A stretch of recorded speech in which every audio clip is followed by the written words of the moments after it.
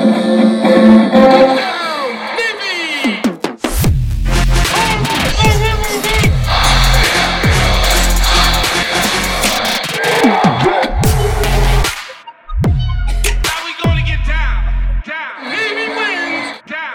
right. Hey, ladies and gentlemen, welcome aboard another great episode of the Sing Second podcast. I am John Schofield, class of 96 from Villanova, former Naval Academy PAO.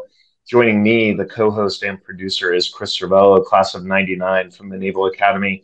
And as we'll get into in the first segment here, recent crowned champion of the member guest at Hammock Beach Golf Course in Palm Coast, Florida.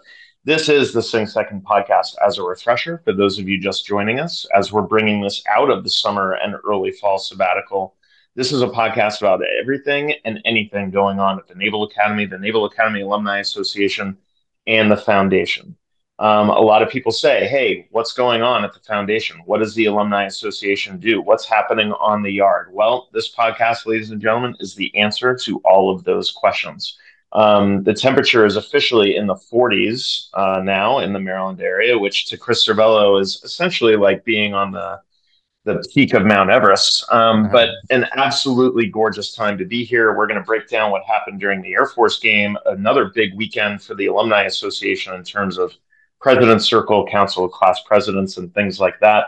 And we're going to break down what's happening on the horizon as November approaches. But first and foremost, Chris Cervello, another great day for Naval Academy alumni down in Hammock Beach, Florida, in that two Naval Academy grads went into one of the best golf courses in the country, in my opinion, the Ocean Course at Hammock Beach, and won the member guest. Why don't you give us like a really quick recap on how Naval Academy alumni are once again showing that the physical mission pays off? Yeah, I'm not sure I would call what we did the physical mission, but it was a great time. My brother joined me for our member guest. We were heat winners. We finished third overall, but we were our heat winners. It took both of us, all that we learned at the Naval Academy, one, not to kill each other, and two, to then come back. Had a good friend tell me that, it's always dicey to include a family member as your guest in these member guests. But as Jeff and I were about to go to blows with each other Friday afternoon after not playing well, we both showed up Saturday morning. We won 6-0. And we're able to win our heat and go to the final. So, and then in our final round, we were able to watch that Air Force game as we were playing alternate shots. So what a great weekend. I would have liked to have seen the football game finish up a different way, but if I couldn't be in Annapolis, I would have been nowhere else than playing golf with my brother and our member guest. So your brother, a lot of people probably don't know, is also Schofield trained to a degree, in addition to being Chris Cervello trained.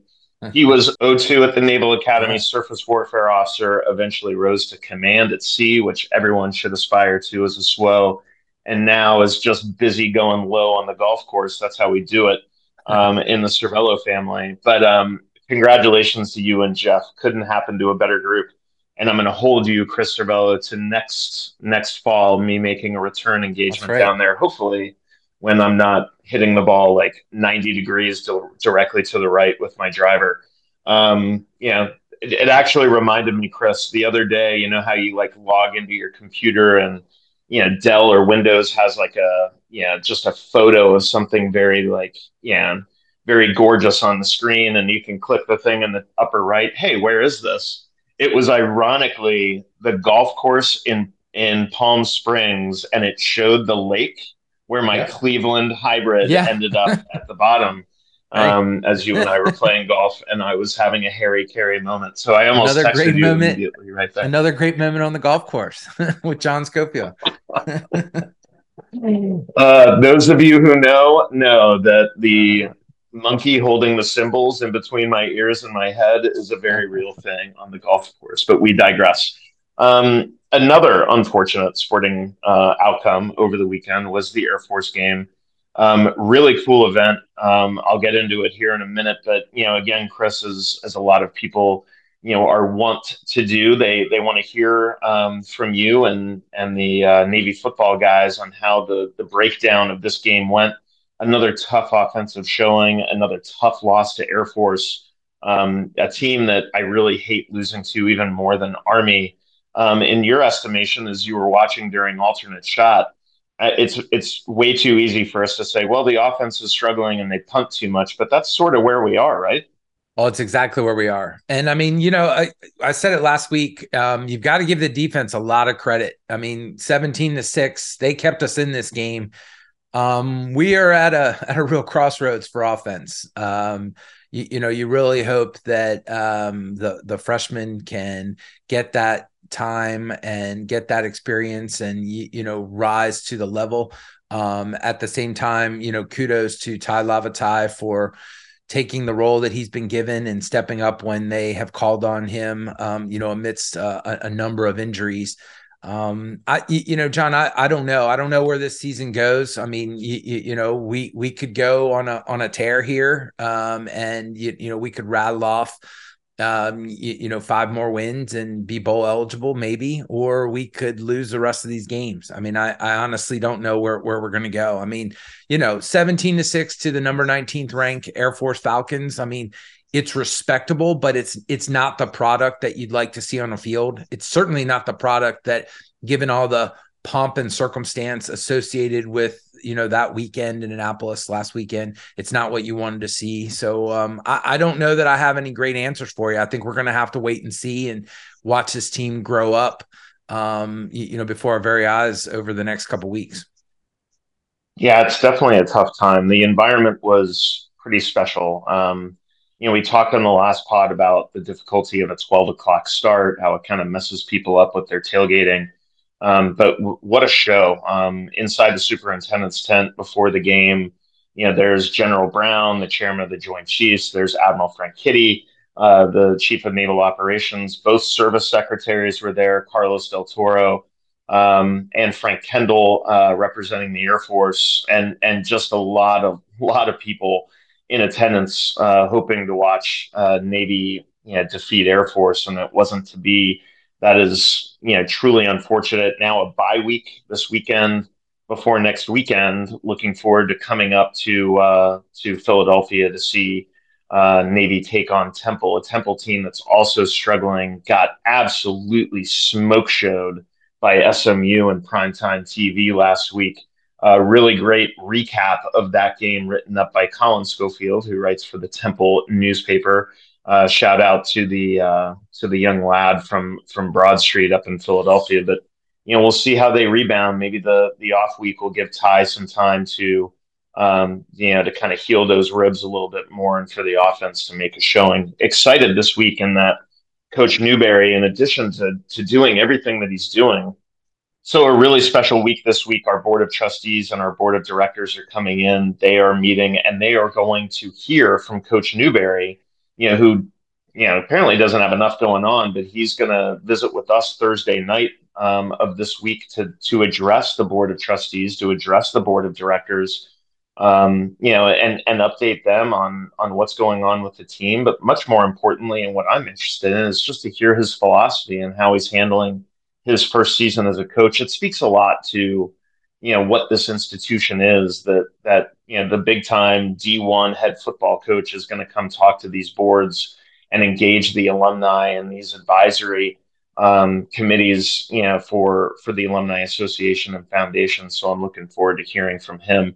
Other than that, as I mentioned, a really quiet sports weekend. Unfortunately, my favorite sport, women's soccer, their season really ends tonight. They host Lafayette here at Glenn Warner.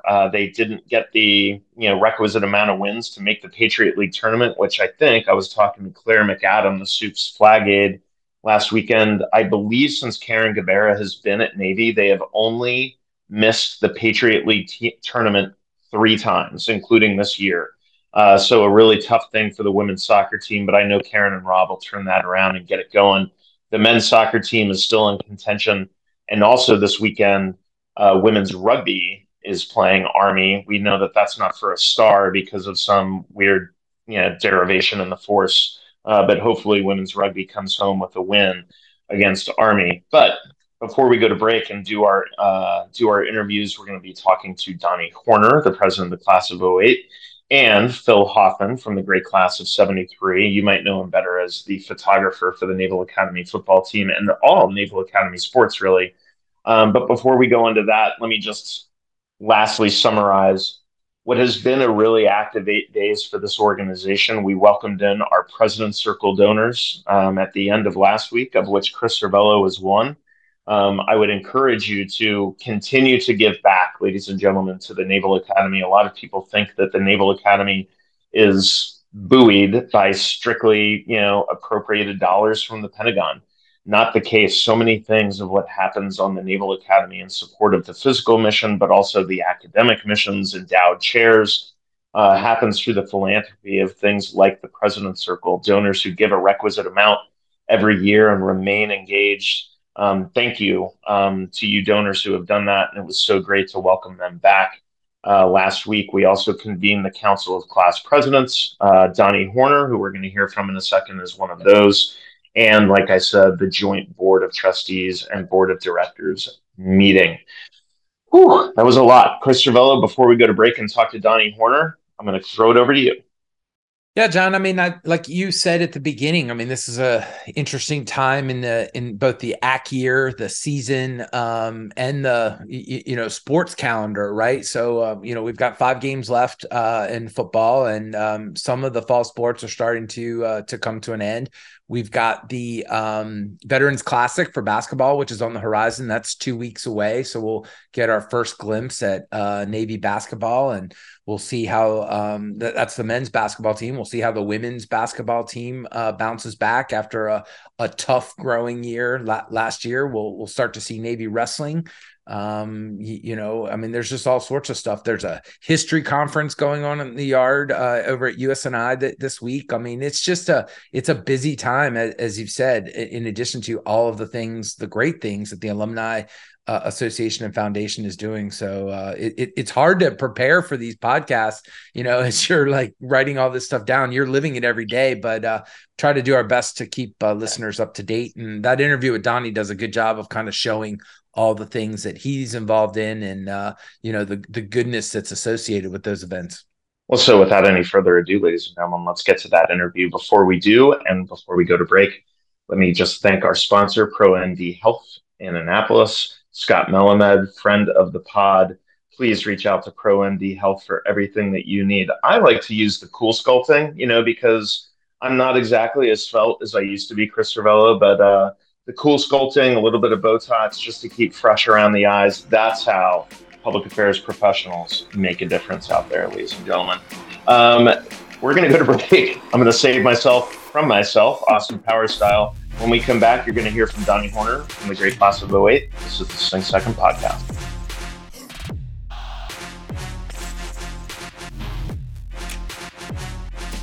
All right, ladies and gentlemen, we are back on the Sing Second podcast. Our guest this week, we're really excited to welcome in Donnie Horner, the class president from the great class of 2008. Was just in town this past weekend for his reunion and is staying in town as a trustee from the Jacksonville area in Florida. Donnie, thank you so much for joining the podcast. If you can, just introduce the listeners to a little bit more of your background. They know that you graduated in 08. They know that you're an achiever and that you're the class president. But, what did you service select and where did your career take you from graduation to where you are today? Well, I appreciate you having me, John. Big fan of Sing Second Sports. As you noted, I'm very proud to be a member of the class of 2008. Just celebrated our 15-year reunion. The Naval Academy is like a great time machine. It was like when we were back on the yard. We were reminiscing about all the good days, walking, stribbling, and everything else. And I'll remind everybody that'll listen that we never lost Army in football when we were midshipmen. So we're really proud of that fact. I was a 2-sport athlete. I played baseball into my youngster year. After the fall ball season of that year, played for Coach Costi and Coach Whitmire. Love being part of the Navy baseball family. Really proud to be a Navy hockey alum. Played 4 years of club hockey here at the Academy. Really honored to be the Club Sport Athlete of the Year for my class. Always been proud of that accomplishment. Service selected SWO, had a great 2 years. I served aboard the USS Bonhammer Shard. And, kind of tragically, I was diagnosed with multiple sclerosis and retired from service 2 years into my career. And coming to terms with that, I realized everything happens for a reason. And I've always looked for ways to give back to the academy where I feel indebted. And being a class president kind of helps me do that. And being on the board of trustees helps me do that as well. And as John will tell you, I'm like the self-proclaimed biggest Navy sports fan there is. So it's really an honor to be on this podcast. Well, there are worse things than being a self-proclaimed greatest Navy sports fan. Yeah. Donnie, you and I have had the occasion for a lot of conversations, and despite the fact you being a Yankee fan, we have maintained, a really special friendship. You were able to reveal to me, and in your little Elaine Bennis Seinfeld moment, that you had an old school Orioles hat that you would wear in the Yankee section, like Elaine did. I don't think Steinbrenner would be able to kick you out of those seats. But, you live down in the Jacksonville area now, which really claims a lot of very active and engaged graduates. What's it like from your perspective as a leader of your class, but also a leader on the board of trustees, to see that sort of engagement from the local area down there, the area where Chris Cervello is from as well?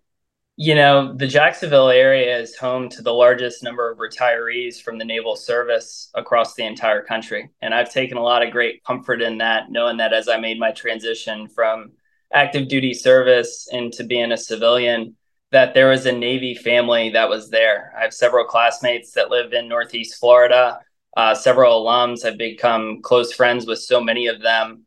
And I just really like living in a Navy town. It's awesome. And the Jacksonville community is very engaged. The Jacksonville chapter holds the largest watch party for Army Navy in the country at TIA Stadium, or now Everbank Stadium, where the Jaguars play in downtown Jacksonville every December. It's a great event. The alumni chapter is really involved, and home to two bases in Jacksonville is just fantastic. So my family and I love living there. I've lived there for better part of 12 years now, and it's a great Navy town. Chris? Donnie, thanks again for joining us. I'm looking at your bio that's on the Alumni Association page. I mean, John hit most of it, but in your business career, what have you taken away from your time at Navy that you use, day in and day out, whether it's, from the physical mission that we tend to talk about on this podcast, or from the moral or mental mission? I mean, what things stick with you day in and day out that maybe put you in a place that other graduates from other institutions maybe wouldn't have that advantage? What a great question, Chris. I think often about the mission of the academy. When I was on active duty, I was trying my best, to fulfill the role of command, as part of the mission of command, and do the best I could to be the best divo that I could. And then as I transitioned into the civilian world and where I am now, I'm really looking at the citizenship aspect. And over the course of the past 10 years, I had an itch to join the political ranks. So I ran unsuccessfully for public office in 2016, but I really felt a calling to serve at the highest levels of government as well. So command, citizenship, and government are always at the forefront of my thoughts in my everyday ventures. And I try to be a good citizen each and every day. And I like to remember what Admiral Rempt and Admiral Fowler used to say, my two soups at the academy: we're the face of the Navy. Sometimes we're the only graduates that people meet, and I want to represent us well to the very best of my ability. From the physical mission aspect, I went from being a stick and ball athlete, loved baseball, loved hockey, to an endurance athlete now. I'm a little bit too old to lace them up in the beer leagues of hockey, and I can't hit an 80-mile-an-hour fastball anymore. So I've gone into the endurance space, and that competitive nature, scratching that itch of being a competitive athlete, has led me to run some marathons. Really proud to be a Boston Marathon guy. And in the business world, I want to win. I want to win with integrity. I want to win with ethics, but at the same time, I'm very competitive, and I learned a lot of that in the Navy.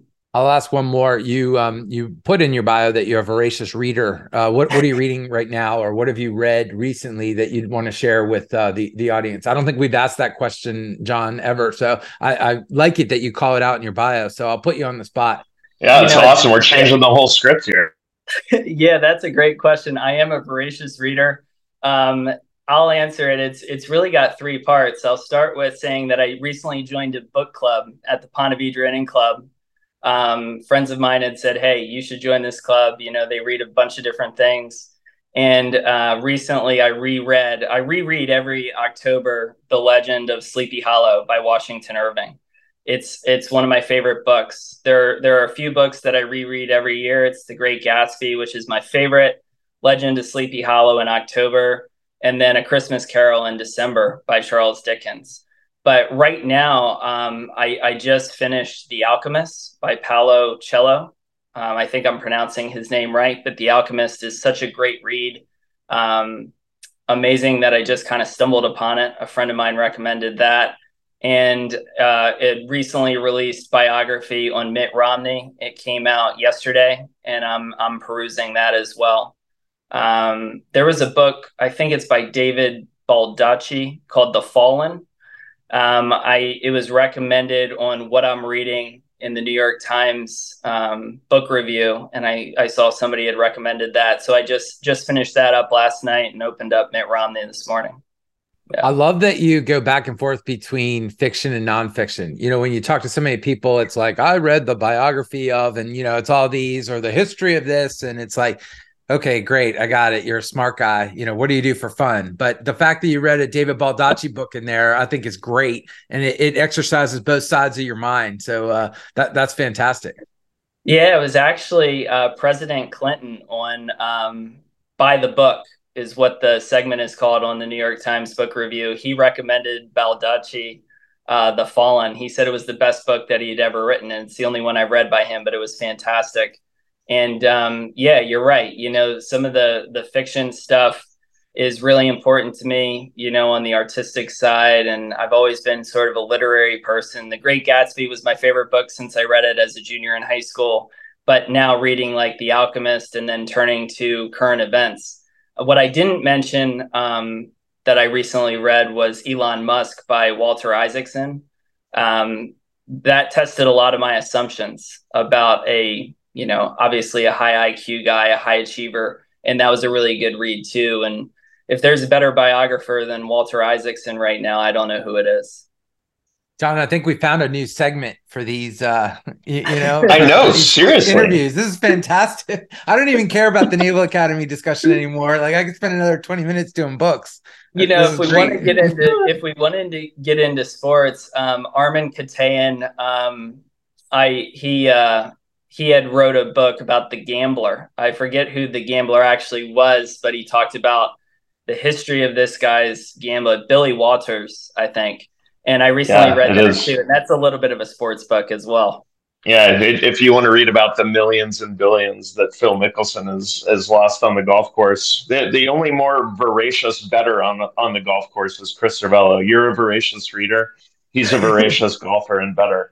But I agree with you. You can't go like back to back McCullough novels without weaving in like a Danielle Steele or a Nelson DeMille. More Nelson DeMille for me, Danielle Steele for Chris Cervello. Before we let you go, pull the curtain back a little bit for me, because not every listener, not every grad really knows about, the structure and the leadership of the Naval Academy Alumni Association and Foundation. There's a board of directors for the foundation, a board of trustees for the Alumni Association, and not a lot of people understand, and we're trying to change it, but not a lot of people understand what that oversight is, what that advisory status or complementary status is of these organizations to the overall Naval Academy and the health of the organization through the Alumni Association and Foundation. In your kind of layman's terms, explain your role and explain what these bodies do to make the Academy and this organization better. Sure, that's a great question. And as chair of the comms committee, I'm always trying to keep right before our alumni all the things that we're doing at the Alumni Association and the foundation. I sit on the board of trustees for the Alumni Association, but we do work in tandem with the foundation as well. My role as a class president and sitting on the council of class presidents and being the decade rep is to really represent the decade of 2000s. And that's the classes of 2000 to 2009 on the board of trustees. The council of class presidents doesn't have any treasury, but at the same time, we're responsible for the engagement of our classes, the fundraising of our classes, class gifts and everything like that, as well as reunions, engagement of our class, and making sure that our alumni at the tactical level are engaged with the Alumni Association and the Academy. Council of Class Presidents meets twice every year in Annapolis, and we have a great turnout all the time. On the board of trustees, as the decade representative and having sat on actually every committee that we have to offer, communications, midshipmen, alumni services committee, house committee, the list goes on and on. We're really an oversight board for all of the engagement that the Alumni Association does with our living alumni and our deceased alumni across the country. We have over 100 chapters across the country engaging our alumni and keeping them connected. And something that's really important for our class right now is career transition. And we have a career program, so a person on staff that's devoted to that. And you see the Service Academy career conferences sprout up a few times each year across the country, helping the transition from active duty military personnel into the civilian world, helping them land jobs. And then the foundation is really the fundraising arm of the Alumni Association and Foundation. It's the fundraising that provides us the margin of excellence that we need in order to be a first-rate institution and a first-rate alumni association. I'm very proud to be a President's Circle donor. I say that not to, give my bona fides, but to encourage others to engage. If you're an athlete, there's a way to give to the sustained fund of each and every sport. If you're a football alum, you can give through the Brotherhood. You can give to Navy football, join the Blue and Gold. There's a number of different ways that you can give back. And I like to remind everybody of those ways as well. But the foundation is the fundraising arm that provides us the margin of excellence that I know Director Gladchuck talks about a lot, and so do our coaches. If someone wants to get involved, if someone wants to be a trustee, if someone wants to, just get more information about ending up in your shoes, Donnie, a lot of people just don't know. How would they go about that? What's the easiest process? Another great question. USNA.com is a great resource. You can go on there and peruse ways to get involved. We have a very diverse alumni board and foundation board in terms of geography and age demographics. There's a niche for just about everybody. We have regional trustees, decade trustees, appointed trustees, you name it. And they can always reach out to me as well. I'm easy to find on LinkedIn. Look me up.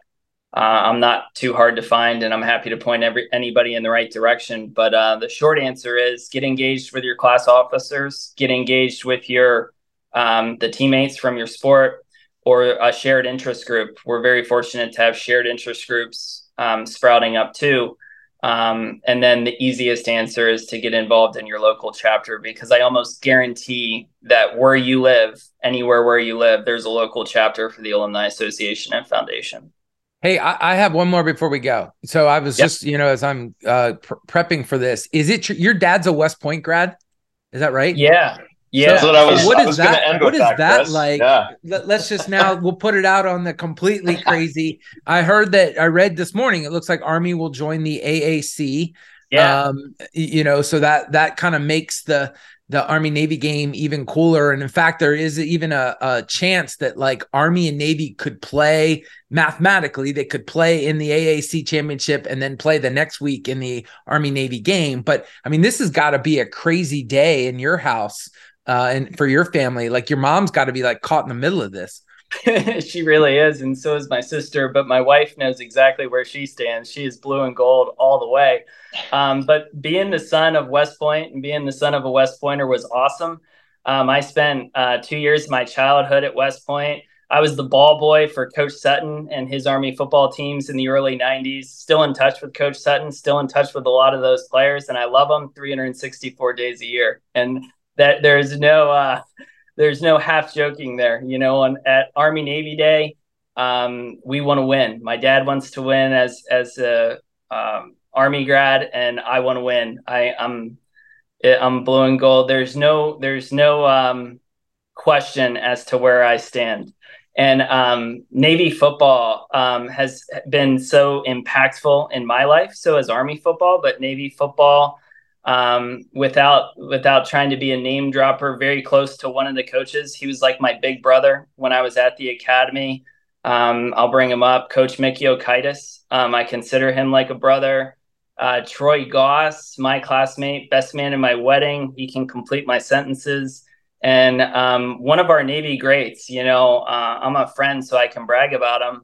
I think one of the best players in Navy football history is Eric Catani. And he was he was a groomsman in my wedding. And I love EK.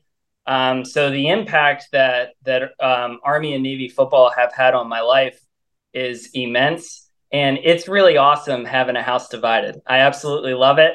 Army Navy is like a national holiday in our house, and I was born on Army Navy weekend. So December 8th is my birthday, and December 9th is the game this year. So go Navy, beat Army all the way. Well, Donnie and I think triangulated it when we first met, that in the early 90s when he was Bob Sutton's ball boy, I was marauding the campus of West Point. When I say marauding the campus, I mean marching area tours every single weekend on restriction and failing every single class. But the fact that Donnie and I were able to cohabitate on the plane there at West Point at the same time is a special thing for me.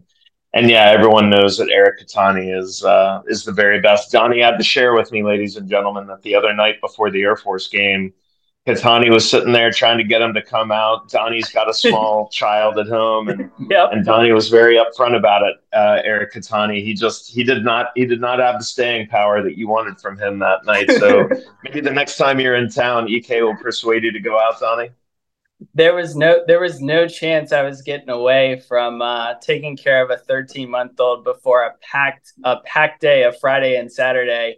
But my only regret from the reunion weekend was not being able to catch up with EK. I was able to see Mick before the game, but I feel very guilty about not being there for Eric, because Lord knows it would take a lifetime to return all the favors that Eric Catani has provided me. Well, I think that's a perfect place. That's a perfect place to end. Donnie, thank you so much. Number one, for your service as a trustee on the Council of Class Presidents, as a President's Circle donor. But just as an alum, who's out there trying to take care of other alums, that's what this is all about, and why we continue to do this podcast, to bring the stories of how special alums are and how the support system is always going to be there. So thank you for what you do. We'll have you on again in the future, I promise, hopefully, to talk about how the Orioles just beat the Yankees in the ALCS next year. Yeah, I was rooting for the Orioles when the Yankees bowed out, and I do have an old school Orioles hat given to me by my classmate Brian Dunn of Forever Firsty. So thank you, BD, for that hat. All right, ladies and gentlemen, that's Donnie Horner, president of the class of 08. We're going to go to break. When we come back, interesting interview with one Phil Hoffman. You might think it's just some old crazy guy marauding the sidelines taking photos of the football game. But did you know that he's a grad and he just celebrated his 50th reunion?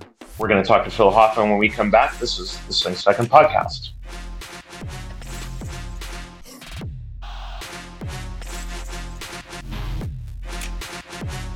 All right. Hey, ladies and gentlemen, we are back on the Sing Second Podcast. Really enjoyed the interview with Donnie Horner. Great service to the Alumni Association and Foundation as a trustee, Council of Class Presidents, representing the class of 08 very well. In a lot of regards, you can consider him a recent graduate, with '08 being about 15 years ago. But I'll tell you what, I am so happy that our next guest is a graduate from 50 years ago. In fact, ladies and gentlemen, from the great class of 1973, just celebrated their 50th reunion a couple of weekends ago. And if you didn't know, there's just a certain gentleman that's almost ubiquitous, like always there at Naval Academy athletic events, taking photos on the sidelines. Usually has like an American flag bandana on, the grizzled white beard, and you wouldn't think that that particular photographer is a class of 73 grad, but it is. His name is Phil Hoffman, and he has been an absolute institution for Naval Academy sports, chronicling it with his zoom lens, but also for the Baltimore Ravens and beyond. And he is joining us on the Sync Second pod today. Phil, number one, thank you so much for joining the pod. I've been trying to secure you as an interview for a long time so we can put a name and a story to the face people see on the sidelines. How you doing? I'm doing great. I thank you very much. Normally I'm a fly under the radar guy. So when you started to rustle the leaves and shake me up into the public, I was at first I was pretty hesitant. I'm not that guy, but I'm happy to be on. And as you know, I've had a wonderful career here, and I hope to keep it going. It's been a life's work, and I have no regrets about any of it. So it's just been great. So we like to tell stories here, Phil. For those who might not know, and I include myself in that. What is your story? You graduated in 1973, but where were you from? Did you always want to attend the Naval Academy? And then when you graduated from the Naval Academy in 1973, pretty interesting time in our country's history back then, with Richard Nixon and, coming out of Vietnam. Tell the story about where you're from, how you ended up at the Naval Academy, and then what you did as you entered the fleet after that. Well, to be honest with you, my father was a graduate of the Naval Academy as well. He was actually class of 48 during the war. He graduated in 3 years. They rushed the top half of that class through. So he actually left the academy in 47. So anyway, from the time I was born, I was basically in the Navy. We moved every 2 years. I lived overseas, went to many, many different schools, 2 high schools, too many elementary schools to count. But anyway, and the whole time, my dad was basically programming me to follow in his footsteps and go to the Naval Academy. So I was left out of a lot of conversations my parents had about my future, although I did overhear some of them. And it was odd because I thought perhaps I should be included, but this was a vision my dad had for me. So I went to my last 2 years of high school in Hawaii. I was very lucky, went to Punahou High School. And my dad worked at Pearl Harbor, and I visited ships and saw ships, and so I had kind of a lifetime of doing that. I think at that point I had 33 ship pass badges, because the ships I'd visited throughout his career, he would take me. So anyway, but as far as my future was concerned, it was Naval Academy or bust insofar as he saw it. So I didn't really even think about anything else, to be honest with you. I didn't even go to my career counseling in high school because I was going to the Naval Academy. It was just a done deal. So anyway, so I got in. I found out in February, my senior year, February of '69, that I had been accepted, and it didn't come as a surprise as it to anybody, because my dad had prepared me by sending me to private schools and making sure I had checked all the boxes. So anyway, so I came to the academy in June of 1969, and really had no expectations. I had no dreams of being in the Navy. Even I just did it because it was kind of what was expected of me. So I was a September kid. So I got there, I was 17, pretty young, and got thrown into it. But, frankly, I didn't have any trouble with it. I didn't have a hard time. I don't want to say it was easy, plebe summer, but it wasn't, it wasn't bad, so, and I had a great group of company mates. I think we all made it through. So that's kind of how I got there. My only issue was that I arrived with no expectations. I hadn't seen any further down the road than the next day. And the first thing that I came upon was majors. So I didn't frankly know what a major was. The academy classes prior to my class, I don't know if my class was the first. I think it was close. You just came to the Naval Academy and you took the curriculum.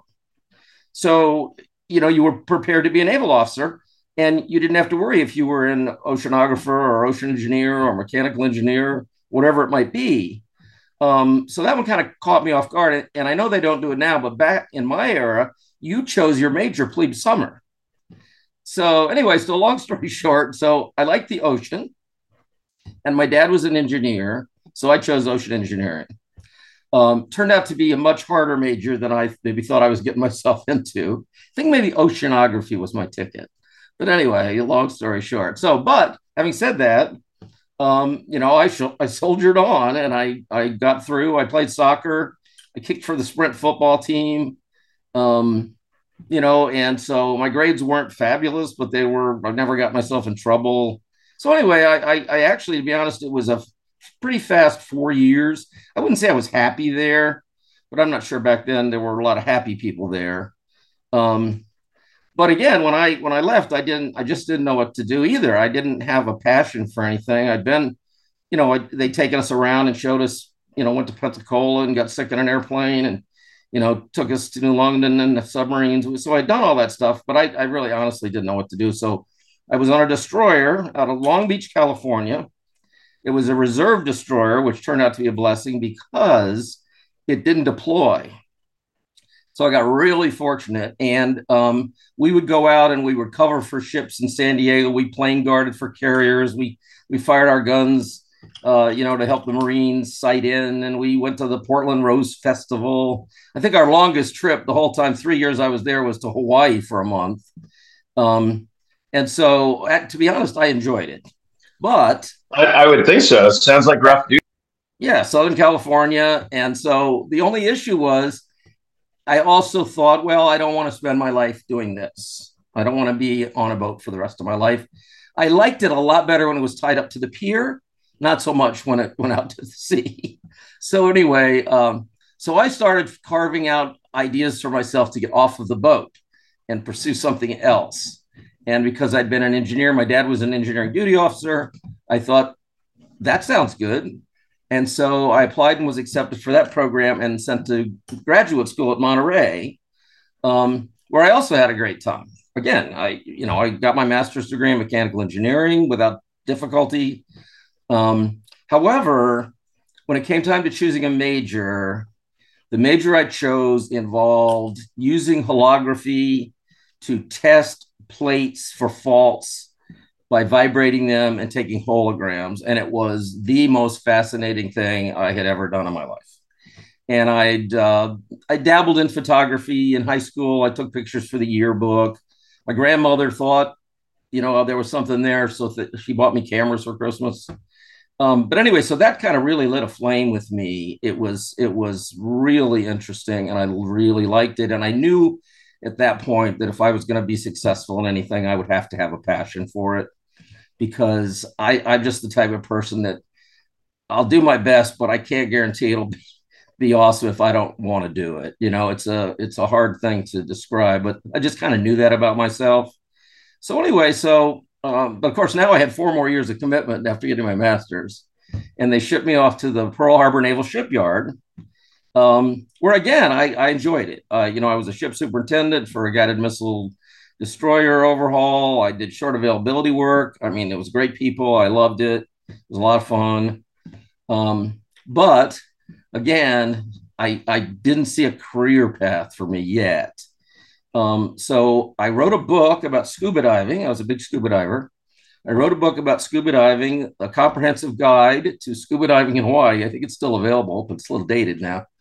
But in the process of doing that, obviously, I took a lot of photographs. I got more and more into photography. I took a correspondence course. So that bug had kind of been planted, and it started to grow a little bit over there. And then finally, when I was a year away from my commitment, I knew I had to make a hard call. And again, I just didn't see my future in the Navy anymore. Now, I know I disappointed, frankly, a lot of people, my dad included. Um, but I decided that if I was going to really be happy and enjoy what I was doing, that I was going to take a chance on photography and see if I couldn't make that work out. And in a nutshell, I was the only one that thought that. I was the only one that thought I might be able to make that work out. Everybody else thought I was nuts. I mean, here's a lieutenant commander in the Navy with a master's in mechanical engineering. I'm 9 years into a really good career, and they thought maybe I had lost my mind or something. That I was counseled almost. What are you doing? What's wrong with you? So anyway, so I decided to pull the trigger on it, and I did. And I had a plan. So my plan was to move back to Annapolis, and I'll tell you why. I knew I'd only been gone less than 10 years. I knew I'd still know people there. I'd know my coaches. Back then, all of the coaches, except for I think basketball and maybe football, were also PE instructors. So you kind of got to know them during your 4 years. When you went to wrestling class, it was, Ed Perry was your wrestling instructor, a two-time All-American. And so I knew a lot of those people were still there. And I thought the one thing I needed was access. So I thought, I'll go back there. Those people will let me photograph their events, and I can get my foot in the door. And so that's what I did.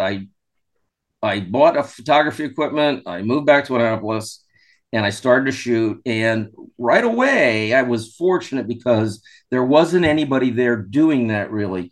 The photographer at the NAAA at the time was a film guy.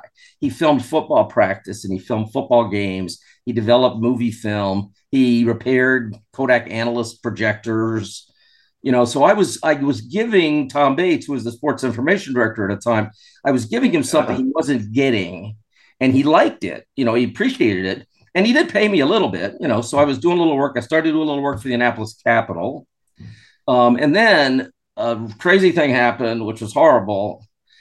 In November, I got back there. I got out of the Navy on September 1st and was on the sidelines at the football game September 10th, Navy versus Virginia, 1982. And in November, the gentleman that had the job passed away unexpectedly. And so all of a sudden there was an opportunity, and I was in the right place at the right time. So I was actually hired to be that guy, to do film for practice and games and process movie film.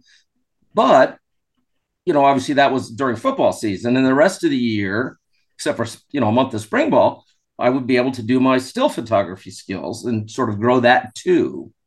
And that's what I did for years. I did both. And everything was going great. I was happy. And then technology kind of intervened. Video came in, replacing film. And obviously there was no processing. And then there was video editing. And then that animal just grew and grew and grew almost into its old department. And so Navy hired a full-time videographer for that position, kind of leaving me as the odd man out. Fortunately, they let me stay, but I became strictly the still guy. And I really appreciated, Jack Lingle and then Chet Gletchuk letting me do that, because it's very unusual for a university back then, especially, to have a full-time still photographer on staff. That was a very unusual thing, and I knew that. So I appreciated it, and it motivated me to give them more and to give them better and make sure I was kind of justifying my existence. And so anyway, so that's what I did. And I enjoyed the heck of it. I'll be at my 50th Army Navy game this year as a fan, 42nd as a photographer. It's been indescribable. I've met every Naval Academy athlete over 40 years. David Robbins, starting with David and Napoleon McCallum, and going with Alton Grizzard. I mean, the list is endless. I mean, name it today. So it's just been a joy. And I think part of it is because my wife and myself and my dad are all grads, we really get their sacrifice. And we know that, particularly for a good athlete, there are other opportunities out there. And the fact that they'll commit to this is something I think is to be applauded. And so, we talk about it, Phil, that that the measure of success is often at service academies. This isn't just central to Navy, but the metric of success is, oh, did that person go on to be a colonel or a captain or a general or an admiral? And so many great alumni stories involve this, where your time on the banks of the Severn armed you with the tools you needed to be successful in your passion, and you found your passion. Your passion was photography. For me, what I'm interested in is you have now presided over an incredible period of time, from when you first arrived in 1969 to when you returned in 1982, and then from 1982 to present day, being just that constant on the sidelines. I feel dumb asking you what what you've noticed the biggest change has been, but geez, Phil, when you were there, there was no Glenn Warner soccer facility. Navy Marine Corps Stadium didn't have the press box and the Ackerson Tower that it has today. In your estimation, what's the biggest change that you have seen happen over the 50 years since you graduated, and since 1982 when you fully came back? Yeah, I would say, first of all, that you make an excellent point. I mean, to be honest, back then, the facilities were not great. They really weren't. The stadium was old when I arrived. It had a green dirt field, and, there was the locker room was kind of stuck in a corner underneath the stands. So, I mean, it was surprisingly, to me, I guess I didn't remember it from when I was there. I didn't remember those things, but when I saw them more up close and personal by going to these events, soccer was being played on Rip Miller Field on that terrible AstroTurf. Lacrosse was being played at the stadium in the dirt and the mud. And so I think that's probably the number one thing. I mean, the facilities now are far better. I mean, obviously there's still work to do, but there's no way to compare the stadium today to what it was back then, obviously.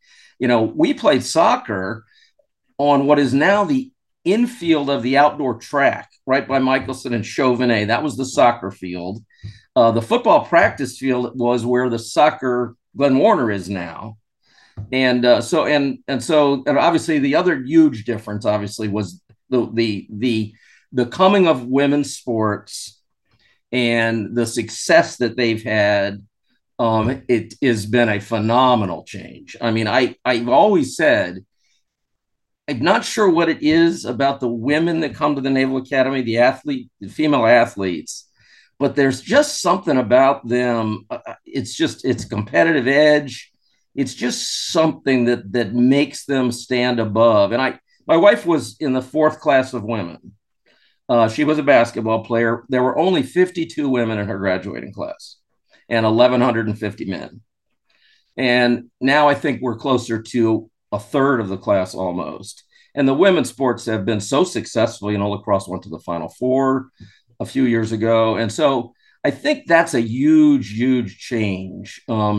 Because, as you remember, it was just one big frat house back when I was there. It was 4,000 guys under one roof with no women and no rules. So it was a really, really different environment, I'm sure.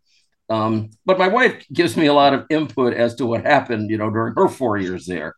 She was, they didn't particularly care for the women in the beginning, being at the academies. There was some pushback to the female. And when my wife graduated, she really couldn't even do anything professionally.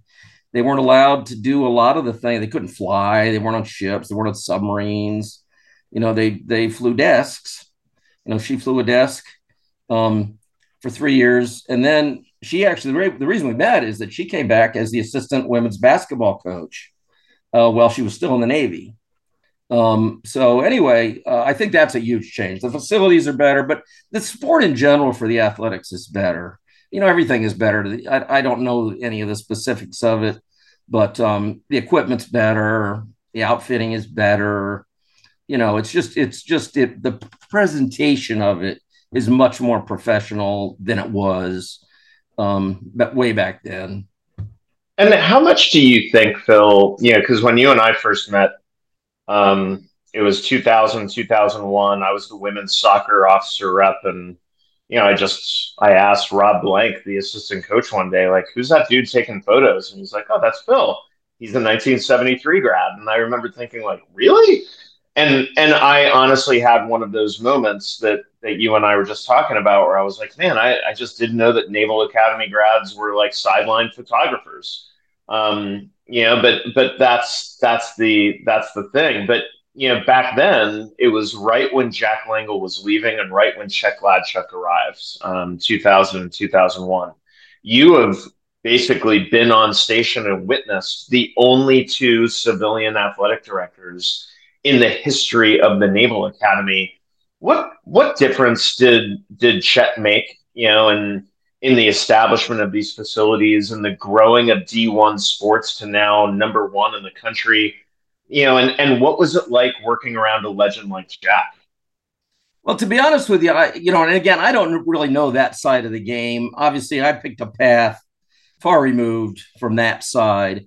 But clearly, money is a big factor now, a huge factor. You can't do any of these things without money. And I think the difference with Chet seems to be he brought his expertise in fundraising and stuff like that, where I don't know how much before Jack, when Bo Coppage, I don't know that he was real concerned about fundraising, to be honest with you. I think that was an entirely different era. For one thing, like I said, I think all but maybe the football coaches were government employees. Yeah. So I'm sure the budget was far less, than it has become to support all these things. But at the same time, it's also, from my perception, become much more of a business.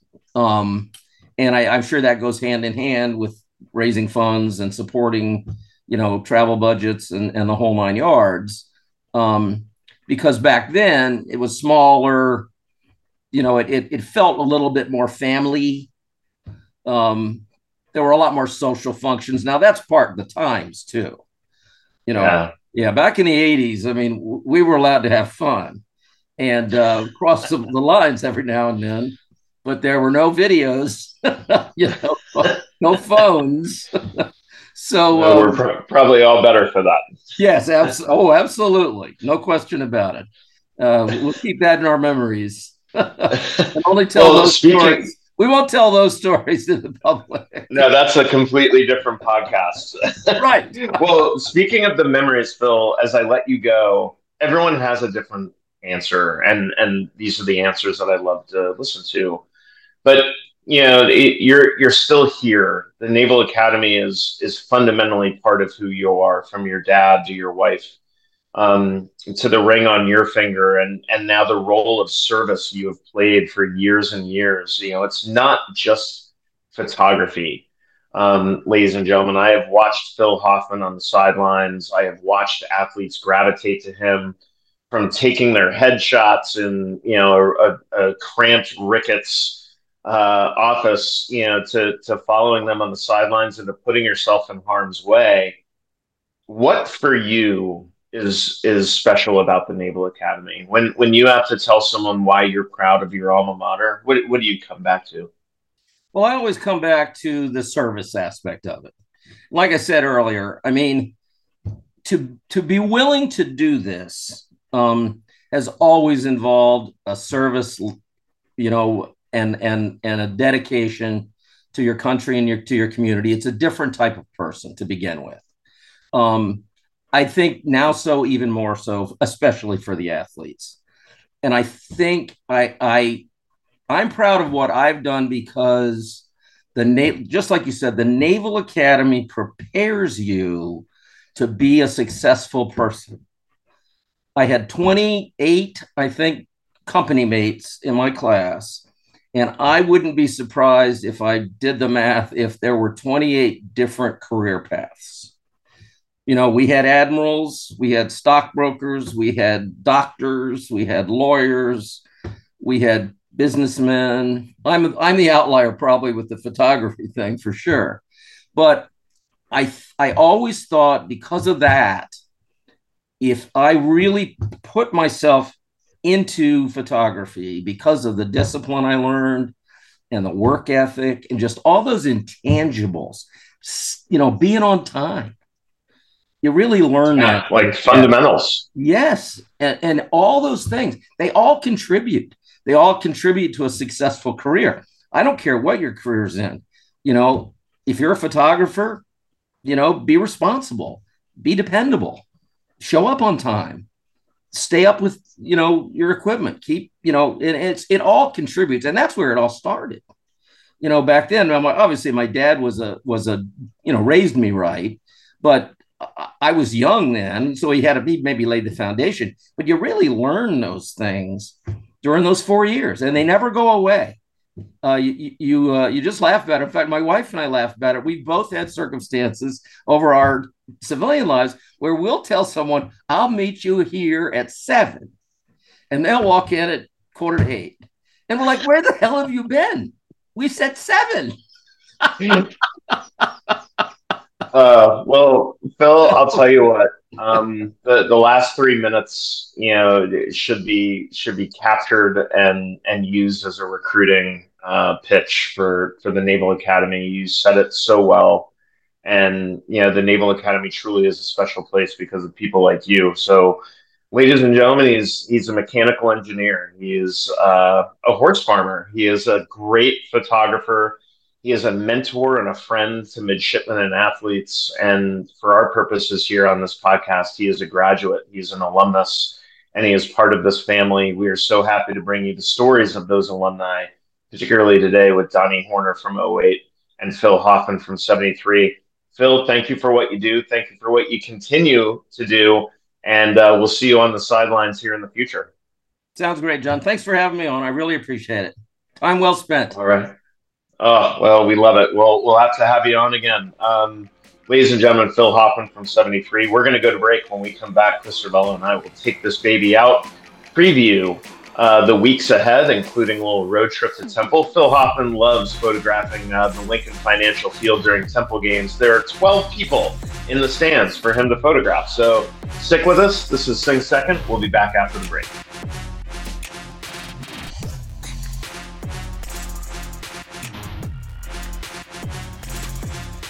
All right, Chris, we're back. Great combo with Phil. I love that dude. An absolute live wire of a human being, 72 years strong, celebrating his 50th reunion, still going strong. And, I love when, a 70-something tells me that he has to reschedule a pod interview because he is shooting the Baltimore Ravens football practice.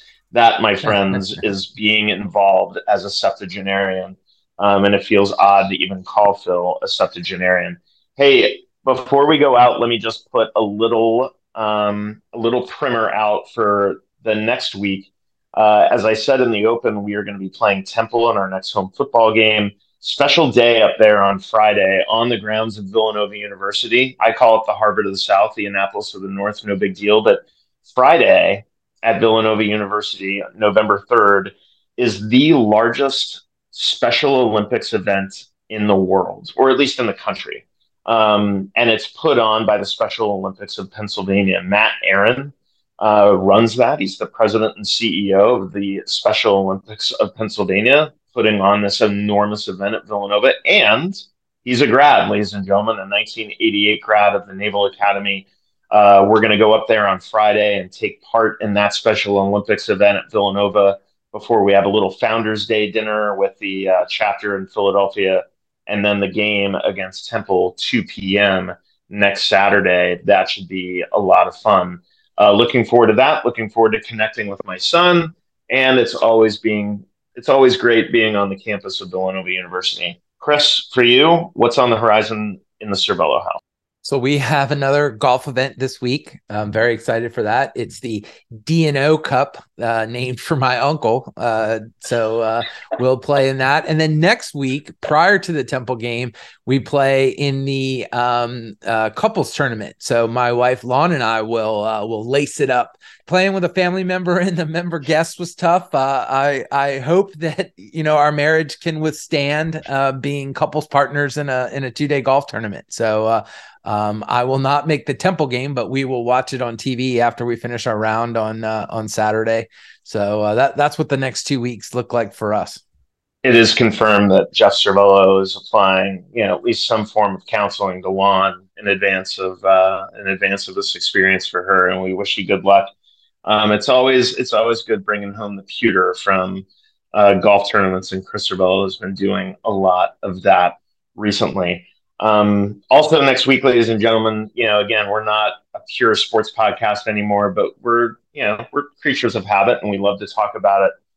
We're going to talk to, hopefully, Ed DeCellis. We're going to do a little bit more work talking about the athletic and scholarship programs here at the Naval Academy Alumni Association and Foundation, just educating people a little bit more about what these foundation schools mean to the Naval Academy, what the giving of A&SP trustees means to the health of the physical mission, and really just to the health of the Alumni Association writ large. It helps us make the Naval Academy a better place, and that is our mission. This has been a great week for Chris Cervello, Donnie Horner, Phil Hoffman. I am John Schofield. This has been the Sing Second podcast. We'll see you next week. We're going to hear from Ward Carroll, among others.